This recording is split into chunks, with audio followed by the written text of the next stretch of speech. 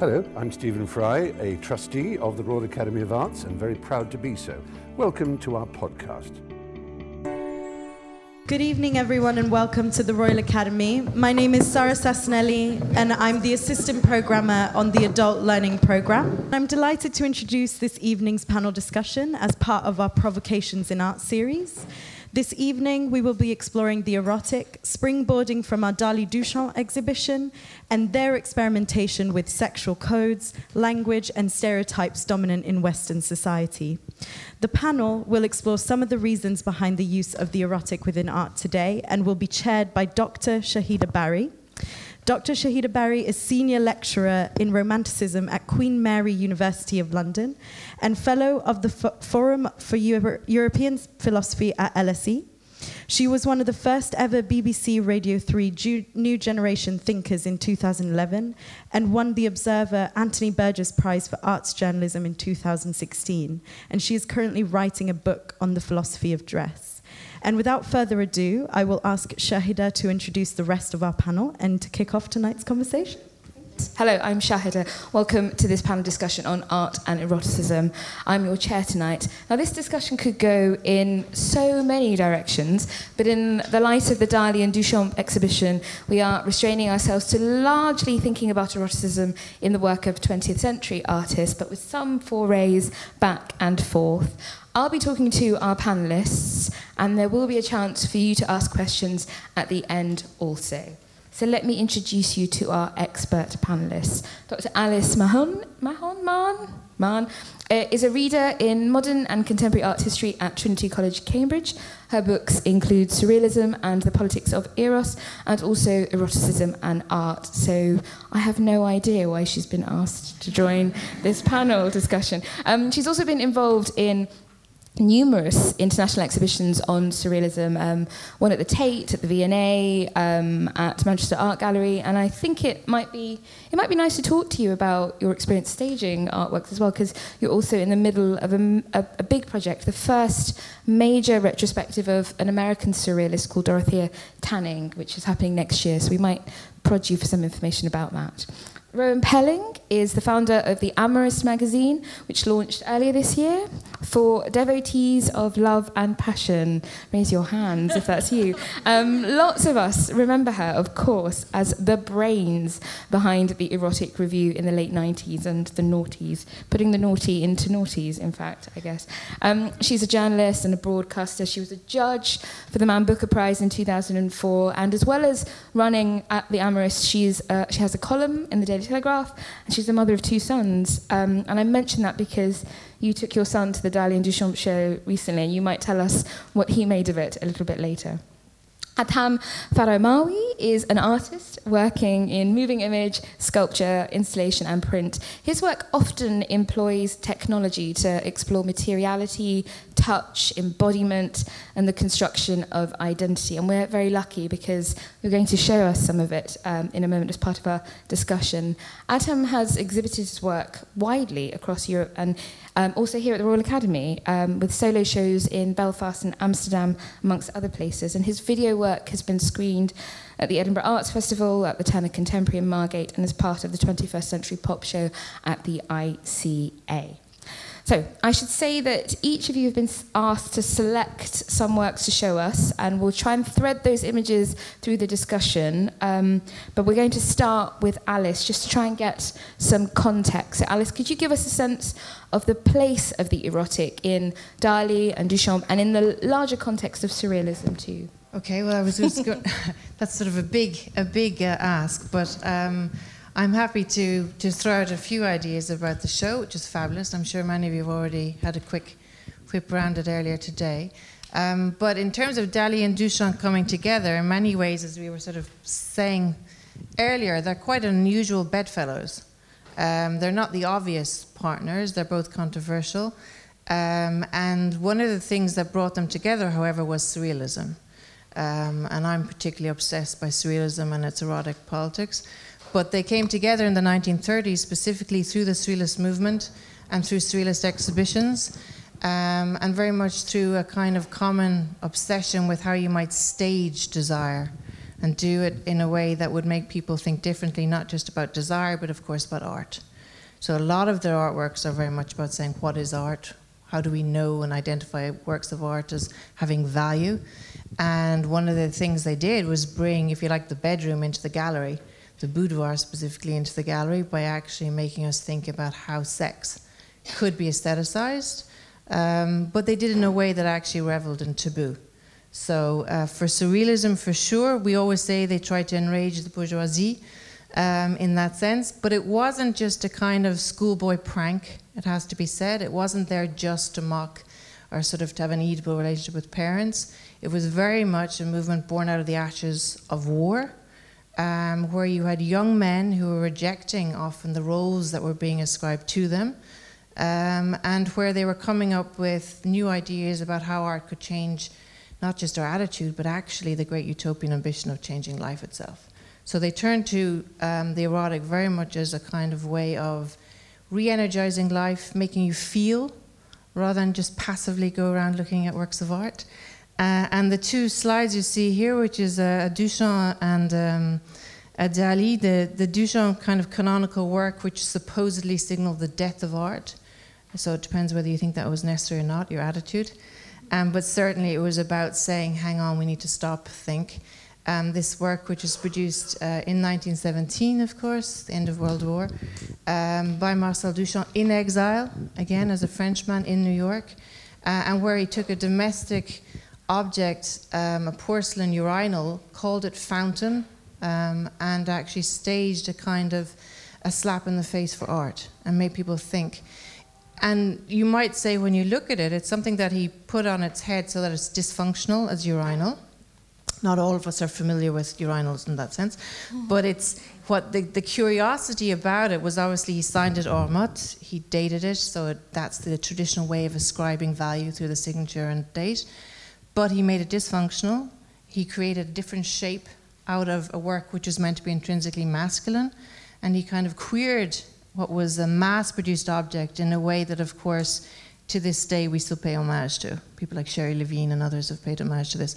But these are works which opened up, not just a can of worms, but actually sort of pulled the rug from underneath what on earth art was.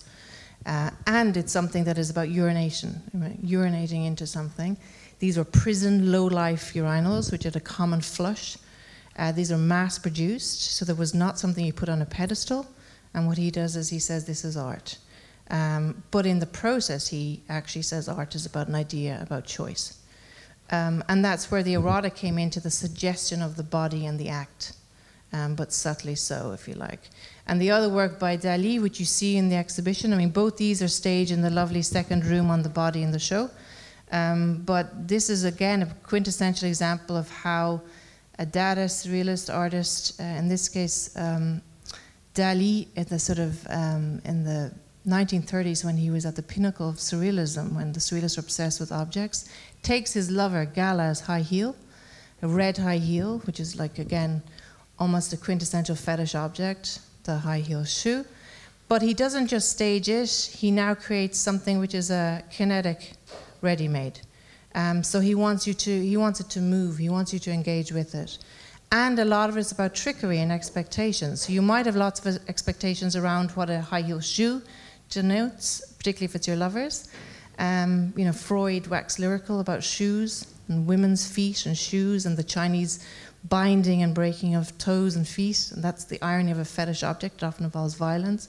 But in this case, too, it suggests sugar. And when you look at it, the thing about a lot of these objects is they invite close looking. And that's erotic in its own way, thinking about touching, manipulation. They're now behind glass, but when they first exhibited, they weren't. And you look at it, and it looks like sugar, which might dissolve in milk, but actually it's all fake. It's all trompe-l'oeil. It's actually marble, which looks like sugar. It's paste, which looks like excrement in the shoe. And it's wax, which looks like milk. So it suggests excrement, mother's milk. It suggests sort of sexual delight, dipping, changing of solids and fluids in that kind of abject sense. And you even have a little a sort of peekaboo image of sex happening, which again is meant to relate to Freud, an idea of actually witnessing somebody having sex, and ideally your parents to set you up for life. And for Dali, it was all about childhood experience. And the idea of the child as sexual is something that, again, is launched in a lot of this when you come to know your body, taboos around your body. And for the surrealists, it was about breaking those taboos, transgressing them. But as I say, to open up a lot of questions for people to actually have greater self-awareness, and at a time when they needed to because the world was in chaos. But gosh, that's rich. And also just, I think I haven't been I feel chastened because I don't think I was attentive enough looking at Gala's shoe. But the trickery, the expectation, the violence, those are all parts of the erotic, the complicated, probably a more complicated sense of the erotic than we often facetiously think of the erotic. Was there anything in the exhibition that surprised you, that you looked at, or was cast anew for you in the context of this idea of the erotic? I think one of the key things which is captured beautifully in the show is the attention to detail. I think often we think of someone like Marcel Duchamp in particular as an ideas man, as a prankster, someone who's all about just the concept. And actually the thing that comes across when you look at him, and likewise for Dali, is the fact they can draw, they're doing sketches, they're mapping things out, they're painstaking about their ideas. And that often, I think, again, when people sort of feel these are artists who are about the cult of the artist and not about the art process or skill, I think that's exposed in the show, is actually, no, these are people who spend hours, years, thinking about how they can build up something which is sort of a quick joke, a pun, but actually took a lot of time in the process. And that's sort of something that we should never sort of forget. And the other thing I do think is the fact that a lot of the works with Dali, it's only when you see them you often see these works over and over in various museums, you see them together, and you see obsessive returns to the same motifs. And that's what's wonderful when you get a kind of a collection of intimate works together, and you see that they keep coming back to the image of the nurse and the child, the landscape of Kadeke in the case of Dali. So there's recurrent motifs over decades, which remind us too that that's what art's about a little bit. It's not purging, but actually just repeated motifs, or it might be the nude. In the case of Duchamp, it might be actually sort of almost right up to sort of the sex of his lover. But you see them obsessively, no matter what age, coming back to it, which also reminds you that when it comes to the imagination, surrealism, eroticism, it's not the age you are, but it's your imagination. So they're not sort of dirty old men at the end of it all, if you think about Dali with Playboy shoots, but actually the fact that for them eroticism is ageless, and they keep coming back to it. Well, let's keep on having that conversation about the age of eroticism, and we're going to talk about technique with Adham in a moment. But let's go to Rowan first, because Rowan, as mentioned earlier, you brought your teenage son. Is it teenage? He's 12. 12. Oh, no, he's 13. Sorry, I find it. I've only got 2 children, but I find it really hard to remember their ages. Yes, I take them to exhibitions here if I think it's something, and this is a terrible thing to say, that they won't be bored by, because they're living this hyper-stimulated visual age where, they're always on games and things move very quickly. And I've had a few disasters, and I thought, well, let's try this out. And actually, I have some history with Dali as a very influential artist in my life. That when I was about 8, I think, I won a poster of Dali's Sleep on a tombola. I mean, can you imagine what was that doing on a tombola? It was at a school fete, and it's that head suspended on sort of poles in the middle of a sort of desert scenario. And I loved it. I really loved it. And it wasn't the sort of thing a child was supposed to like. And I put it up on my bedroom wall. But I shared the room with my sister, and who was 2 years older. And it's fair to say even now we do not agree on what is a great work of art. And I was forced to take it down on the grounds it was giving her nightmares, which I think would have made any surrealist proud, yeah. But not before it influenced me. So I suddenly thought this was going to be a great thing to take my son to see, because Dali, I think, is a good artist actually for teenagers, despite the explicit content. In some way, he reacted to it a bit like he did to Mad Max, the movie, actually. There's something about that kind of vision of something that is fairly apocalyptic in some ways, that really appeals to the teenage desire to tear things down.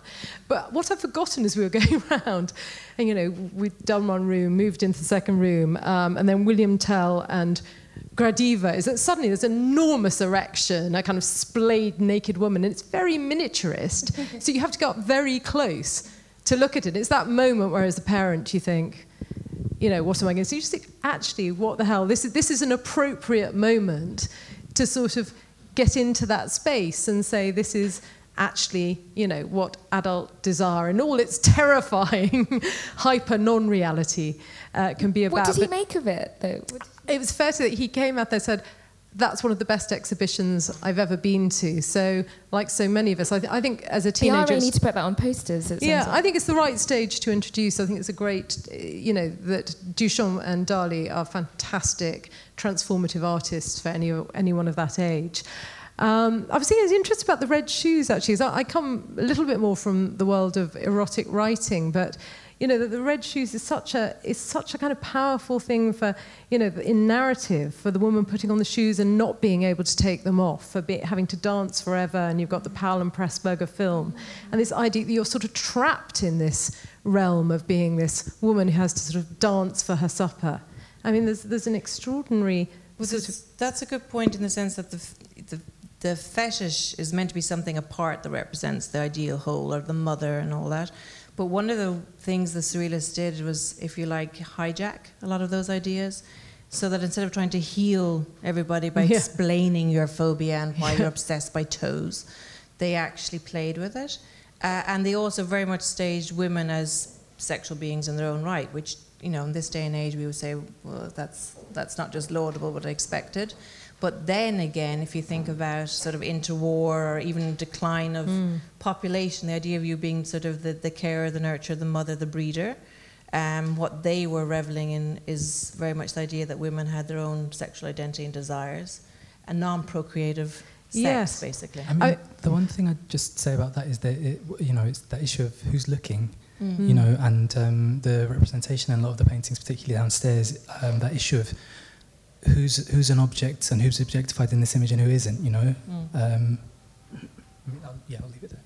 The other thing I want to say is the introduction of the phallus to your son is maybe healthier than how Dali came to... Is there a story there? Although I think the other thing about Dali is, someone like Duchamp has perhaps, they're both erotomaniacs, without a doubt, but Dali's dealing with a lot of secret desires, repressed homosexual desires, and for him, he was phobic about the heterosexual act, as he kind of called it. Yeah, so Gala was on a pedestal. Because his father showed him a bunch of pictures of venereal disease as a child, right? Isn't that the story? Isn't that the myth? It's the fear of venereal disease. He was told if he masturbated, it's the Catholic, he had a very Catholic upbringing, that he would go to hell. So you have a lot of him exploring the taboo around that.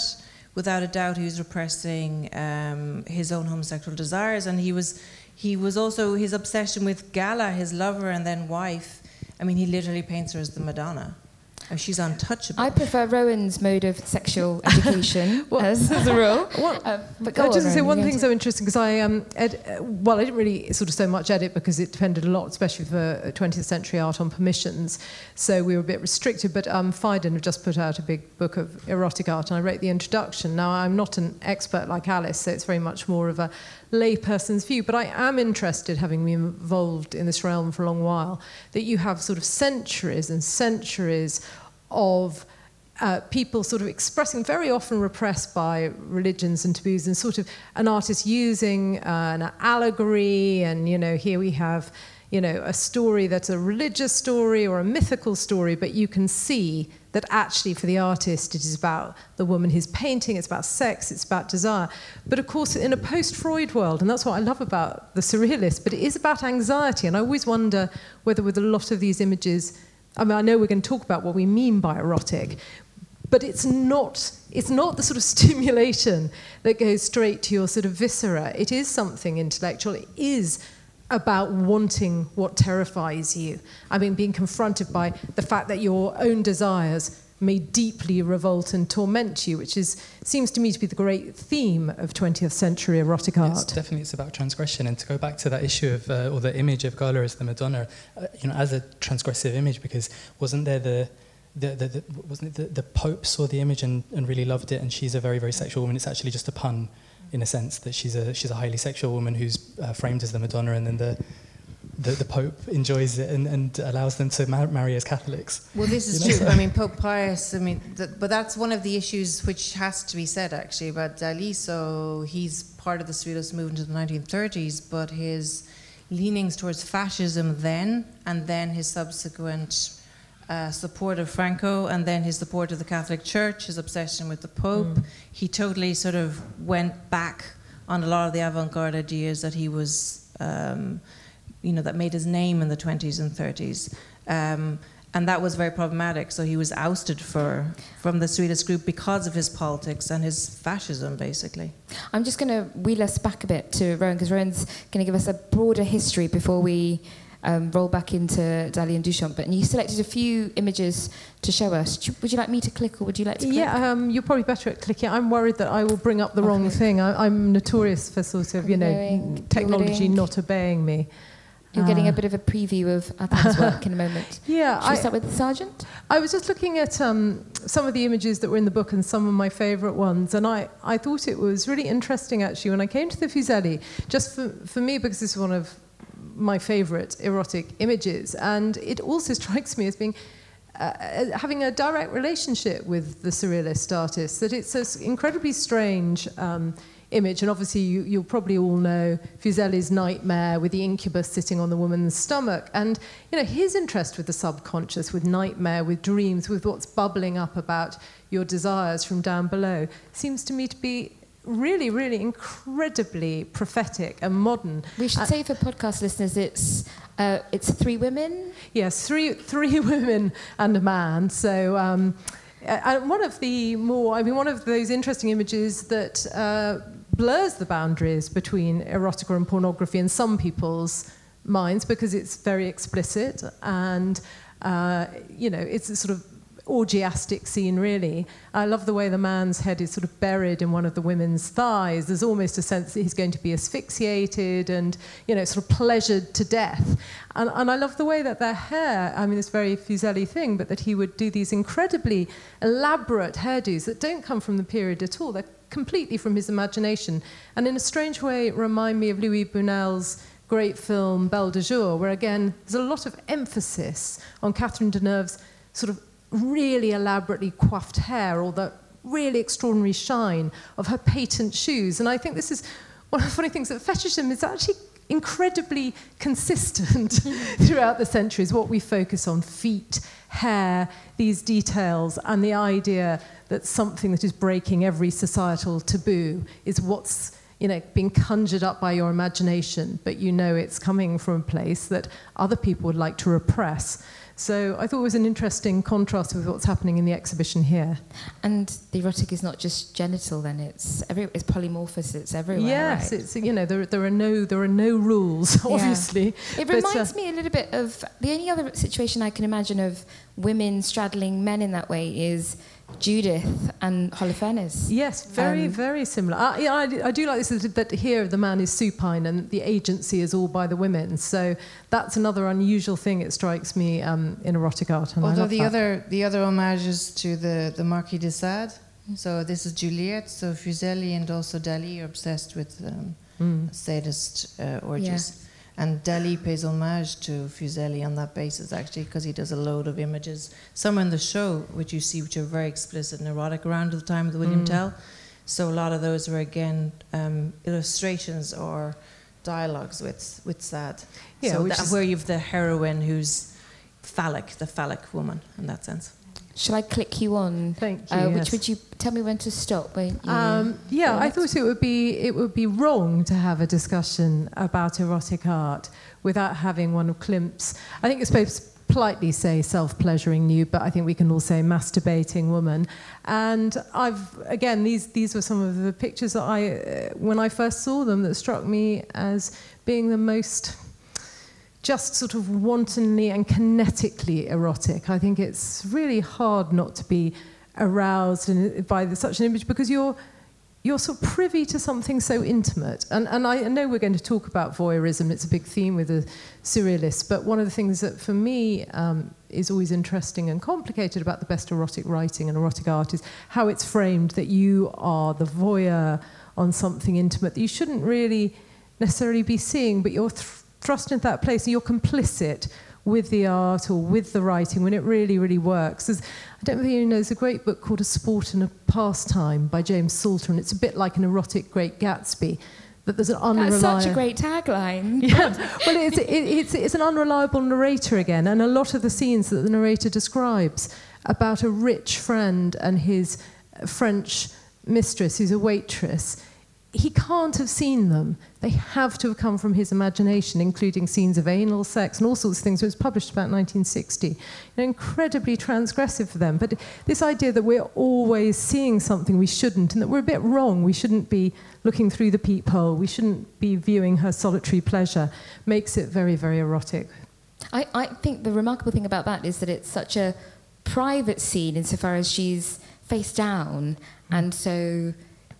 And her eyes are closed, yeah. And yet you have a real sense of her interiority and the movement, because the movement is in her fabric, isn't it? The bedclothes or whatever it is she's lying in. I just think it's so much more moving, this kind of quick sketch of his. Same with lots of Sheila's work than the finished kind of great, sort of paintings. There's something so magical. Also, it's very familiar. I think this is, for me, the sort of timeless quality of sexual experience is always fascinating, and I think most women would look at that and, absolutely relate. Yeah. Yeah.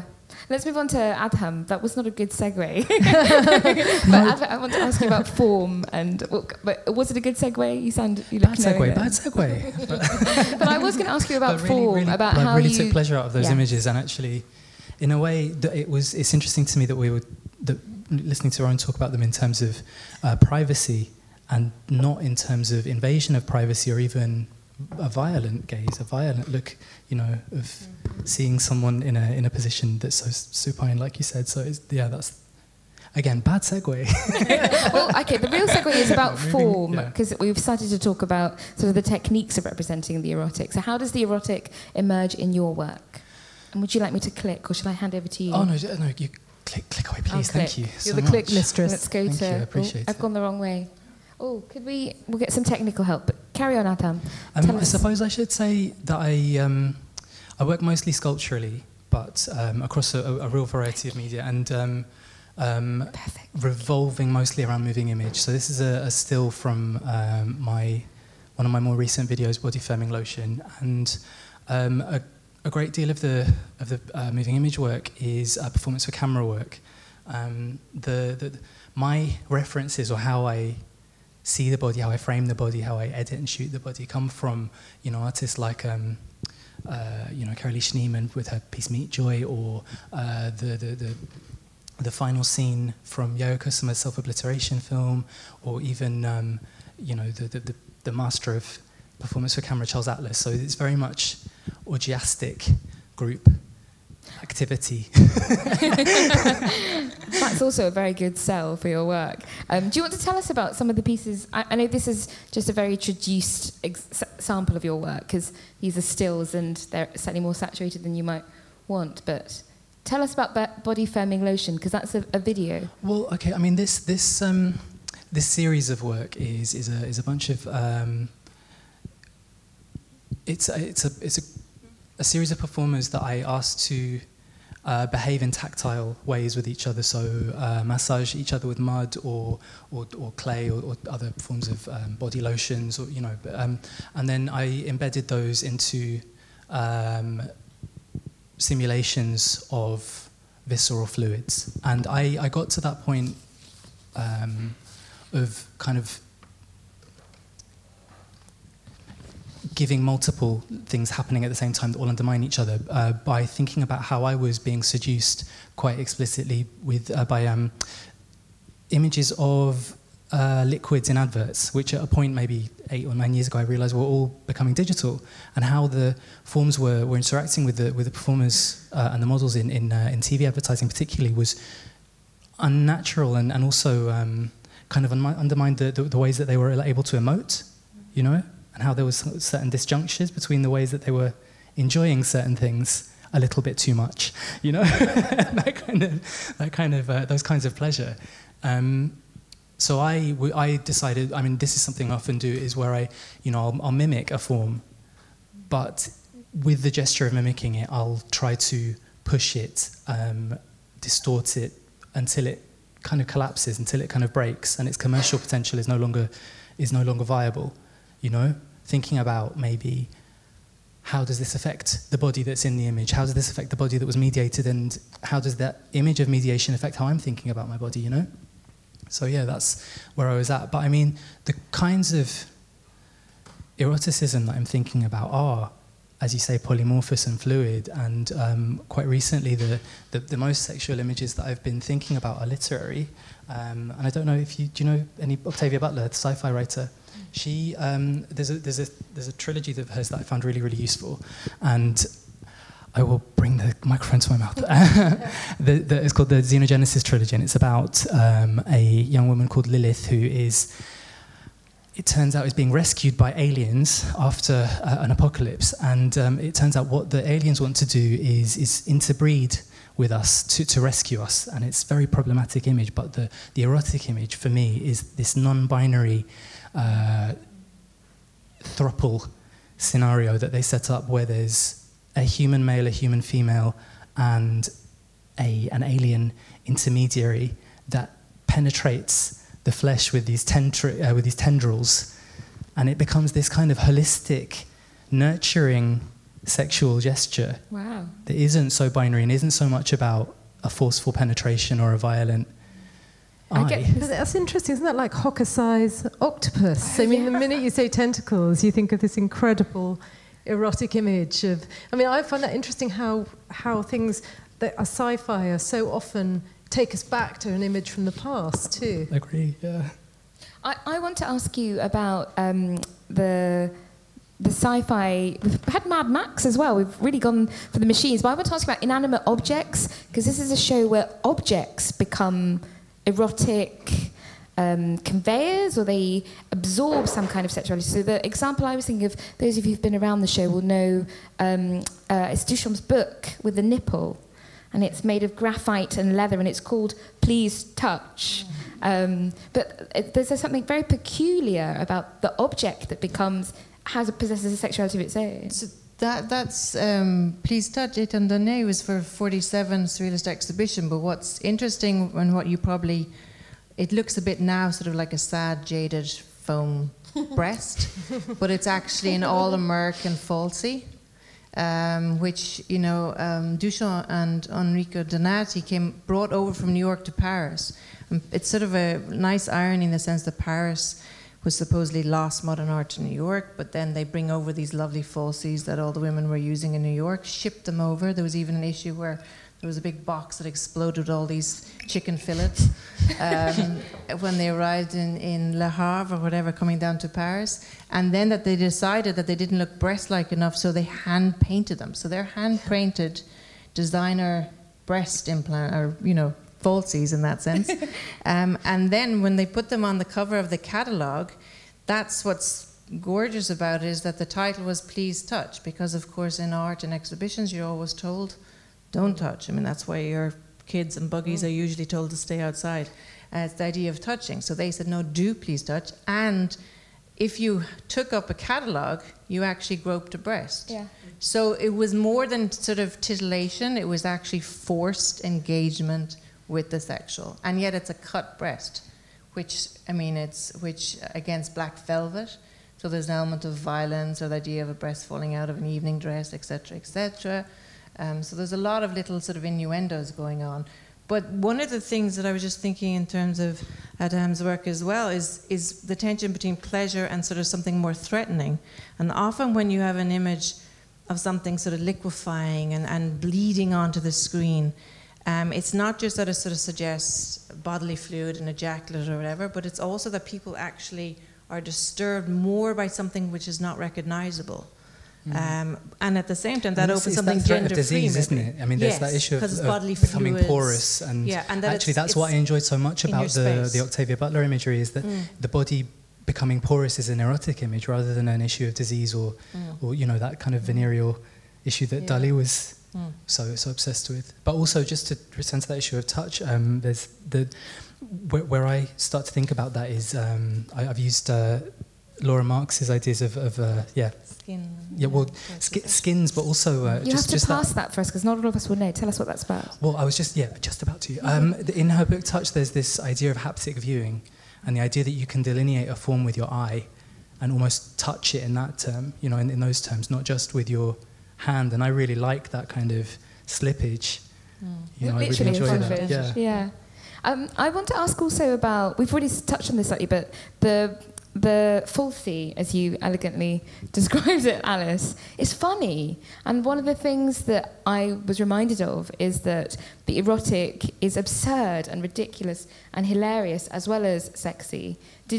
I wondered if that struck a chord for you, that seems to be a particularly surrealist understanding as well, that sex could be hilarious. Yeah, for sure, because Buster Keaton is the Australia's favourite sort of films, and Charlie Chaplin. So a lot of it is slapstick.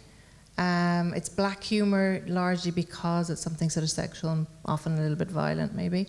But without a doubt, there was something which was a little bit adolescent and trying to actually poke a finger, again, in the eye of high art. So it's about bringing sort of movies and comics and caricature, advertising, the quick puns. I mean, that's what's been hijacked by contemporary advertising and art, is the idea that we get the joke, often the dirty joke, and that's something that they love and they're playing with, without a doubt. And that's good. That's you're laughing, and they do play with the idea that if you go to anything that disturbs you, often what people do is laugh, but it's a nervous laughter, and that's how we analyze sort of the response that you immediately start getting. Laughing, and Dali himself had a habit of doing that. I mean, I really enjoy that idea of the adolescent prodding or poking, and it's another issue of transgression, isn't it? It's another example of that, and it's another way. And this is something I definitely try to do, is use humour to as a way to provoke some kind of pleasure, but also to, most importantly, set yourself up in some kind of resistance, a way of pushing back at a hierarchy or a received image. I want to ask you a little bit more about response, because, and let's get Rowan in as well here, because is the object of a work, an erotic work of art, is it an expression of the painter's eroticism, or is its object stimulation for the viewer? I mean, it just depends on the artist, doesn't it? I was thinking about, I'm very enthusiastic in many ways about laughing in bed and laughter and sex. So I wouldn't want to take away from, the enormous pleasure of the visual gag with the surrealist. But something that I often think about is that perhaps in this very jovial sort of post-Freud kind of post-irony world almost, that we're so hyper-aware of everything, of every gag. You think of Sarah Lucas and the fried eggs as breasts and all these things that go on. What I'm often searching for when people say, well, what do you think is really erotic? They don't mean, what do you think is really funny? What do you think is a great visual gag? They do mean what's not just, a cheap pornographic gimmick, a certain amount of money, a bang for your buck, but what really turned you on, what were you arrested by? And sometimes I feel that there's a bit of a paucity of sincerity. Sincerity just makes you look so po-faced to even say it. I want to go outside and shoot myself. But there are moments for it, particularly in eroticism, because the moment when you're at, that height of intimacy with one lover or more lovers, whatever's going on there. But that's a pretty spiritual moment for most people. That's about as sincere as life gets. It's an intensity, it's a burn, it's a kind of white heat. And I do think that actually there's a slight avoidance of it in modern art to go for the gag, for the kind of the other stuff instead. And I'll be interested to know what you all think about that when we get to questions, because I find I'm always on a quest to find someone who isn't embarrassed to go straight to the heart. I mean, I was really excited by that idea about thinking about that thing that you were talking about before, which was the point where thinking about eroticism as grasping for fruit turned into something a bit more abject and difficult to deal with. I've never had any sense of sex being fruit. It's always been like a brutal thing. But how do you feel about sincerity in your work? I'm totally sincere, but that doesn't mean that I can't laugh at it or self-reflexively offer something that's doing multiple things at once. But is it a a form of disclosure? One of the things I'm interested to know from you... It's a form of vulnerability. Really, vulnerability, yes, exactly. I wonder how much of this work and your work too is a kind of act of private disclosure. Are there, certainly in this exhibition, certain works, it occurred to me, perhaps weren't meant to be for our eyes? There's a set of Dali drawings in Conte crayon and some pencil drawings of his erotic figures, and they look like Da Vinci scribbles he's been doodling, and they feel very private and sincere, actually, rather than kind of public demonstrations of a kind of, I don't know, a visible eroticism. Well, I don't think we should presume that they weren't being sincere. I think what Rowan might be getting at, and I sometimes come across that when even people, interpret. Obviously, if I was asked to pick 6 works that are erotic for me, they won't be the same as the works that are erotic for you, etc. It's like clothing or lipstick or anything else, no? Or the choice of drink. But the point is that for a lot of people, something needs to be almost pleasurable to look at, beautiful, to be intimate, so that it depends too if you've got something that seems to be a bit more violent. I don't know, the element of black humor is important because I think it's actually about showing what normally we don't expose. So you're seeing genitalia up close, you're seeing ejaculate, you're seeing images which actually the fact is that we do all see them up close all the time. It's just that we don't display them publicly. Represent them in a painting, in a photograph, in a thing, and that's always the borderline for people in terms of how serious they can take that in a work of art. I mean, that was the big challenge of the avant-garde, was actually to bring something that was meant to be behind closed doors into the public. So that wasn't just sincere. That actually was open to censorship. It was open to, But you can have something that's from quite violent and upsetting, that doesn't have that element of joke. I mean, Egon Schiele is an obvious example. That sort of expressionism is or Otto Dix, incredibly upsetting but powerful. I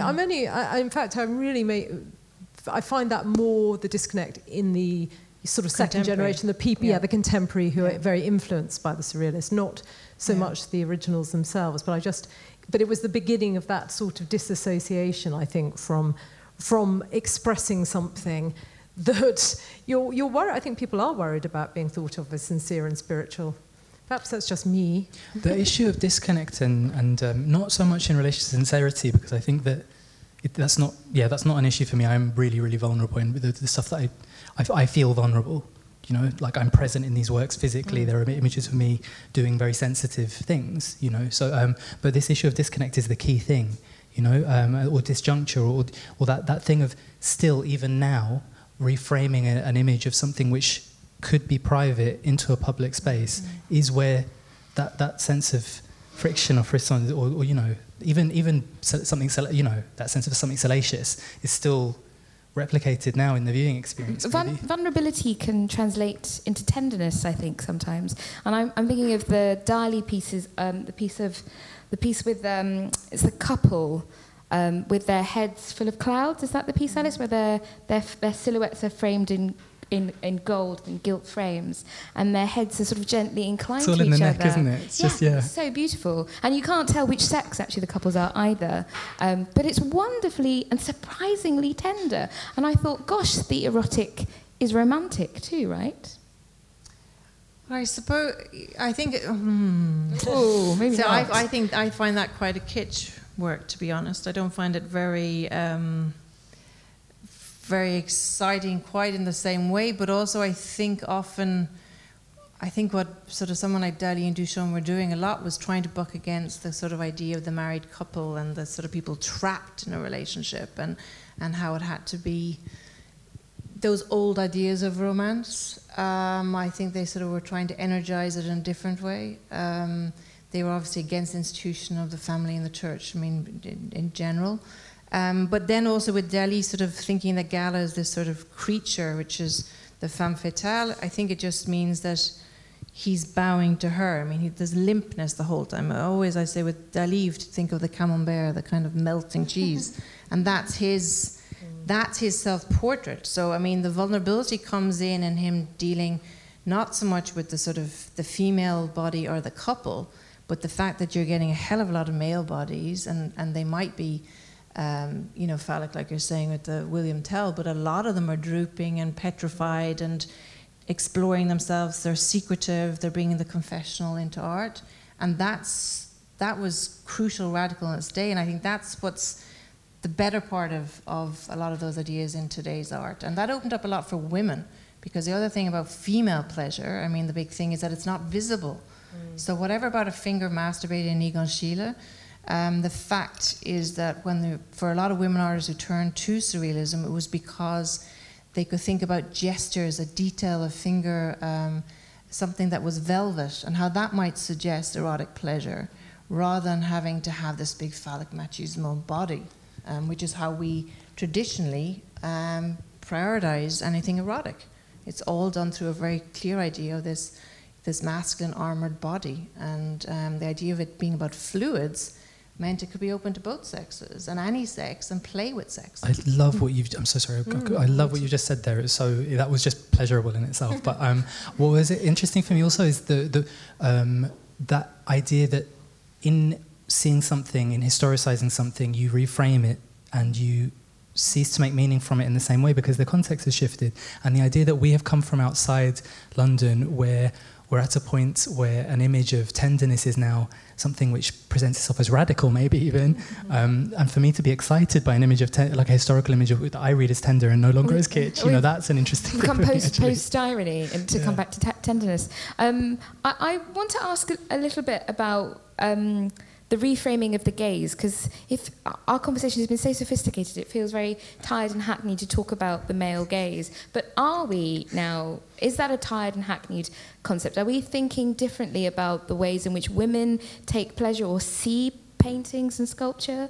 Is the erotic configured differently in our contemporary sense of the gaze? Is the male gaze hackneyed and tired now? I just wonder how, I think the idea of there being a dominant gender is disappearing. It's just clearly disappearing. And actually, what Alice was just saying, I was just thinking about Louise Bourgeois and her kind of tactility, just with textiles and words. And then you see that again in Tracy M. And that, something that's just happening through seeing certain vocabulary sort of projected in lights or, just fabrics. And I think that's a very feminine way. I actually find Louise Bourgeois' spiders incredibly erotic, because they're the kind of mothership calling you back, and they're kind of, it's like the octopus again, with all that kind of clasp that a spider can do with all its legs. It's a very, very different way of looking at all these issues. And yeah, of course, the 20th, 21st century has been as much about that in art as anything. Paula Rego is probably my favourite living artist, and I love the tensions between sexual violence, but also a sort of certain form of what it means to be a woman. What pressures will you come under? Who will try and gaze at you? Who will try and sort of take something from you? And I think her Jane Eyre series is an amazing reinvention of the tensions of the kind of repressed Victorian woman. There's some murmurs of agreement from the audience there. I think that feels like a good moment to turn to them. I wonder if we could take some questions.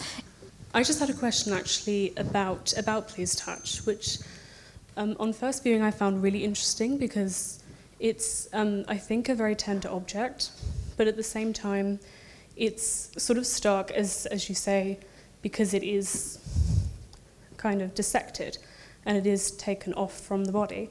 And I was wondering if, integrated into the historical context, it sort of refers to a kind of post-First World War idea of mutilation, or kind of contemporary to that. Well, it's true that there's sort of a few layers to it, in the sense that Duchamp himself, as you see in the exhibition, is regularly presenting you with a body part removed from the lover, if you like. Whether it's a close-up of a breast or a vagina or something that looks phallic, but you're not sure quite what it is.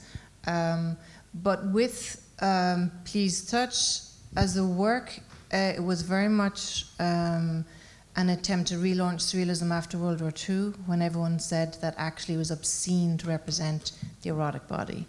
And if you think about the atrocities of the war and the final solution, this idea that you would actually return to eroticism when people were either doing social realism, a political manifesto, legible, or, of course, we had the birth of Jackson Pollock and abstract expressionism.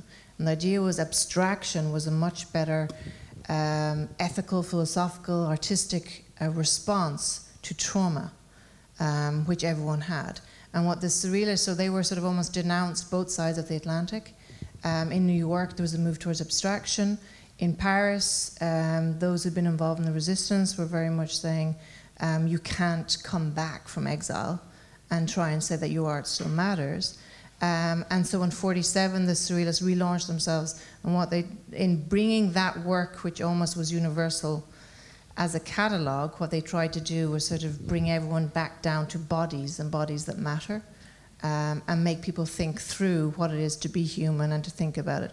But it was seen as a lot of the art after World War II, where it might have been shocking in the lead up to war in the 30s, when you had the rise of fascism. In the 40s and late 40s and 50s, it was seen as obscene socially as well as a subject matter for art, because to indulge in the erotic was not what you should do. It wasn't healing in that sense. And I think you're right that the surrealists always played again on the idea of the body as being something which was beyond the physical body you have and the body politic, the nation state, mutilation, amputees.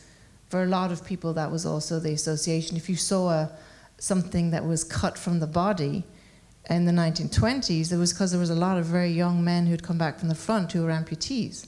And that is why I think the potential political subtle message that comes through a lot of the erotic art can't be forgotten, because that was very much where the surrealists were bringing people from all over the globe together and audiences and saying art can't be escapism. Art has to, push you into thinking, my God, what was that about? And in a great sort of space. And that's one thing about this exhibition. There's a nice sense of darkness. And that was very much part of the surrealist aesthetic for exhibitions, like a cinema.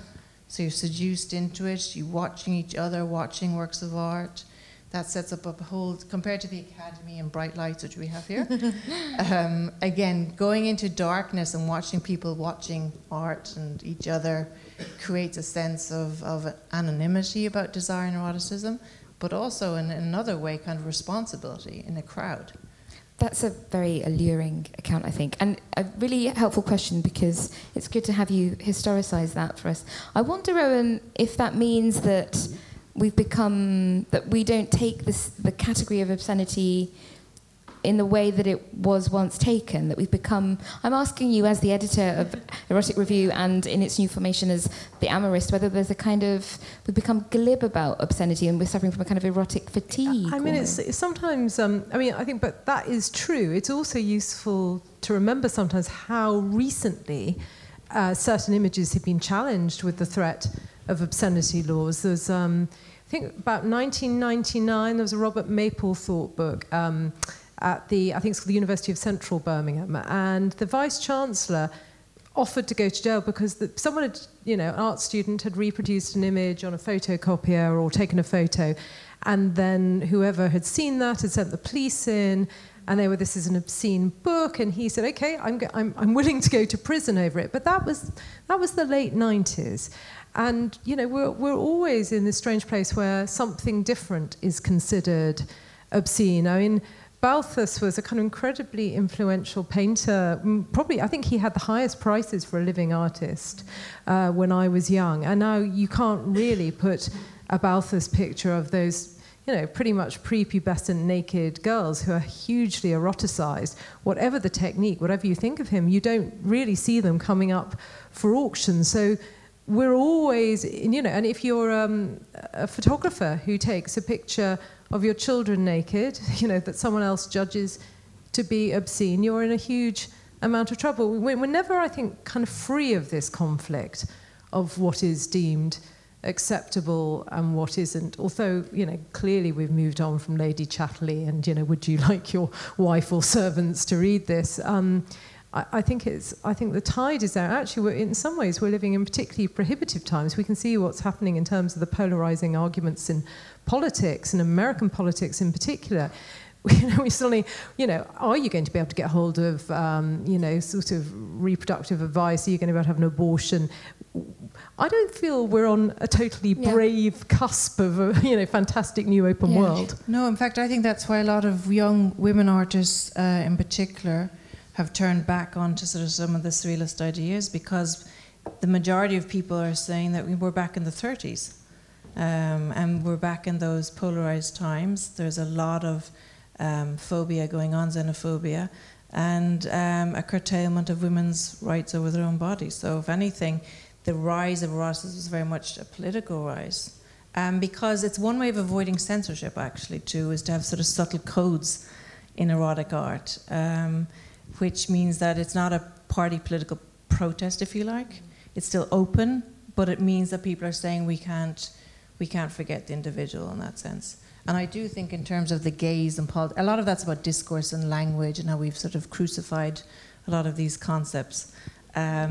But still thinking about who's looking at who is important and who has the right to look at who or touch. And especially, I mean, in terms of what me and Rowan were talking about before the discussion, this idea of the dissipation of the binary genders as they existed before, in the late 90s, the idea of a trans person was still a very, very challenging idea, whereas now we're having a much, much more open public debate about that. And it's allowing for a very public rethinking of what do images like Balthus's paintings mean now, and who is looking at these things, and the Tierney Geary. And can a work of art be kids. Independent? We have that about Eric Gill's work, because we now know Eric Gill slept with his daughters. That's a hugely unpalatable thought. Do we rip down his? And there they are, right on the BBC. Street, It's very, very challenging, and I think this debate will go on, absolutely forever. I like the current thing about, should we have sanitary towel adverts that show blood, rather than strange blue liquid? We're right in the middle of these debates at the moment. That's a live topic. We've got a question here in the middle of the row on the right. Thank you. Any others? Since we're touching upon, first of all, thank you so much, because this is very interesting. And since we're touching upon gender in particular, I wonder if there is anything to say about Frida Kahlo's contribution to eroticism as a surrealist and female artist who produced some erotic works of art and photographs. I feel like you probably have something to say about that, but do our panellists? Just really quick thing. I'm going to leave Alice for the art insight. But so about 2 weeks ago in my office, on Facebook, something cropped up, and it was purported to be an interview with Frida Kahlo in an English language newspaper. I think it was an LA one, saying, the wife of, sorry, I've actually forgotten her husband's name. This will be after one gin and tonic. That she's allowed to paint. She does her own. It was literally sort of like she does her own sort of interesting painting. Lucky her. That was the tone of the entire article. Then I had a long argument with someone. A bloke came on going, "Oh, well, that's clearly a spoof." And I went, "No way is that a spoof. That is absolutely right." Then we tracked down the article, verified it, and again, you sort of think it's not that long ago that all those artists were consigned to being just the sort of number two to the great male, talent. Yeah, I think Frida Kahlo, one of the Surrealists was one of the first avant-garde group really to bring in women. And so she was helped a lot by André Breton, the Surrealists, by exhibiting with them. But she didn't want to be paraded as the Mexicanidad, the woman who was going to sort of fly a flag for otherness, if you like. But again, that was more, I think, what's interesting too is when certain women are promoted at certain times, and MoMA, Alpha Bar, turned to Mexico at a time of war and turned to Frida Kahlo, and that helped. The self-portrait is what she was more pioneering at, I think, in many ways, in dealing with a lot of religious iconography than explicit erotic iconography. But I think the fact that she was so obsessively doing herself is what had a legacy for later artists, where you had the right to map yourself, to think about identity and make that sexual. What about the female artists that you're championing at the moment? Maybe you can give us a... So Dorothea Tanning was contemporary with Frida Kahlo, with Leonore Feeney, Leonore Carrington. These are a group of fabulous viragos. I was seduced by their writing, their art, their life stories. I don't think we should sort of forget that. There's a great allure around these people having pioneering lives, being at the frontier. But with someone like Dorothea Tanning, and this is something that I'm always having to deal with, this is where you're dealing with women who are artists, but who are of a generation who emphatically said, never call me a woman artist. And tanning was one of the first things, you know, to call me a woman artist, to call somebody a man artist, to call somebody an elephant artist. These words should be outmoded. And that was, you know, in the 40s. But actually often what we're still doing, if you're involved in curating in academia, if you're sort of talking to your 99% female students in art history, is say that actually we're still dealing with tariffs, with quotas, and the fact that women are not represented. They are not represented in museums, they're not represented in exhibitions, there have not been enough big solo shows of women artists at all in Europe, in the United States, anywhere. And until they have a platform, we have to keep saying there is a politics of the gaze going on. There is a prioritization of male artists. There is a prioritization of a kind of a male perspective. And that is, so the show I'm doing, Dorothea Tanning, at the Reina Sofia in Madrid, and it'll travel to Tate Modern, is a show about a woman artist, but she's just a fabulous, exciting 60-year-long career of a surrealist, first and foremost. And we have to make it clear that that's, if you like, how we have to approach it.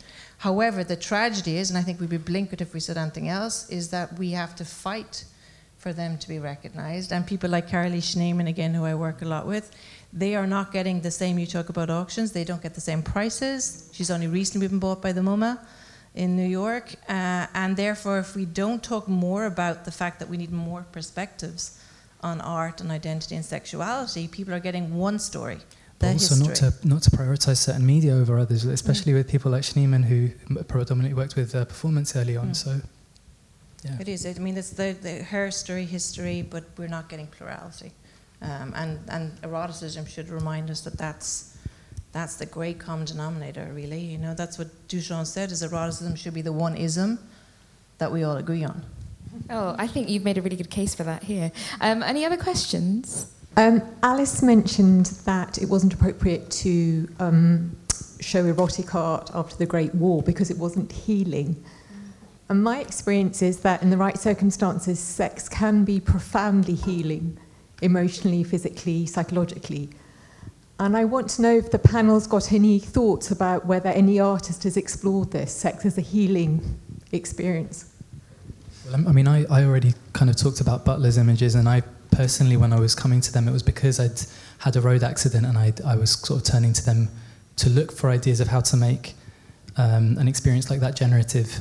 And those images of an erotic, holistic experience were really helpful. I'm not sure I can sort of directly think of some I think of as healing, but before we were just selecting images, I was slightly sad I hadn't chosen one by the artist Cecily Brown, because I think she sort of recasts Eden, and I love the idea that her Eden is sort of orgiastic, very female, very sort of textural, the way she puts art on the canvas, and sort of blurry. It's clearly something that's incredibly tangled and often lots of sort of figures involved, but beautiful. And I always feel that she's, you know, that may not be her ultimate intent, but it always looks to me that we're back in the garden and that we're doing it better this time, that sex is actually the source of knowledge and revitalization and bringing people together. Well, I think someone like Tracy Emin is proof of someone who brings very explicit sexual erotic content into something healing, although it might be interpreted as almost therapeutic, or her dealing with a lot of past memories. But I do think, I mean, and I hasten to add that the Surrealists obviously didn't agree that eroticism and desire couldn't be healing. If anything, it brings us all back to a sense of humanity. It's very primitive. It's something that's, and even their exploration of childhood and childhood sexuality was again about the fact that this is something that doesn't, our attitude to each other's bodies is something that has to be nurtured from a young age. Taboos around it, attitudes to gender. So they would have been the first to say this is something that has a spiritual, a healing. They turned to myth, they turned to magic. They said these are words that shouldn't be sort of discarded in the 20th century. They were seen as quite old-fashioned in that sense. But I would think that for my only nervousness is I think sometimes where we, as I say, treat something when it's about the body or desire as putting it on a Freudian couch. And we don't want to heal it. We just have to use it as a process to open up questions. We've opened up our questions. I think we have to close them now. And you just warmed up as well. Come and grab us and talk to us at the end. Can I ask you to join me in thanking our organisers, Sarah Sassanelli and the Royal Academy, our panellists, Adham, Rowan and Alice, and thank you too for being here. Thank you very much.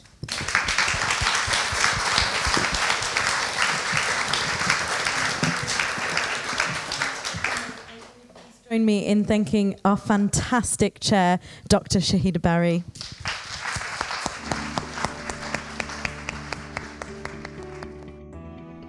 Thank you for listening. For more information about the Royal Academy, please visit www.royalacademy.org.uk.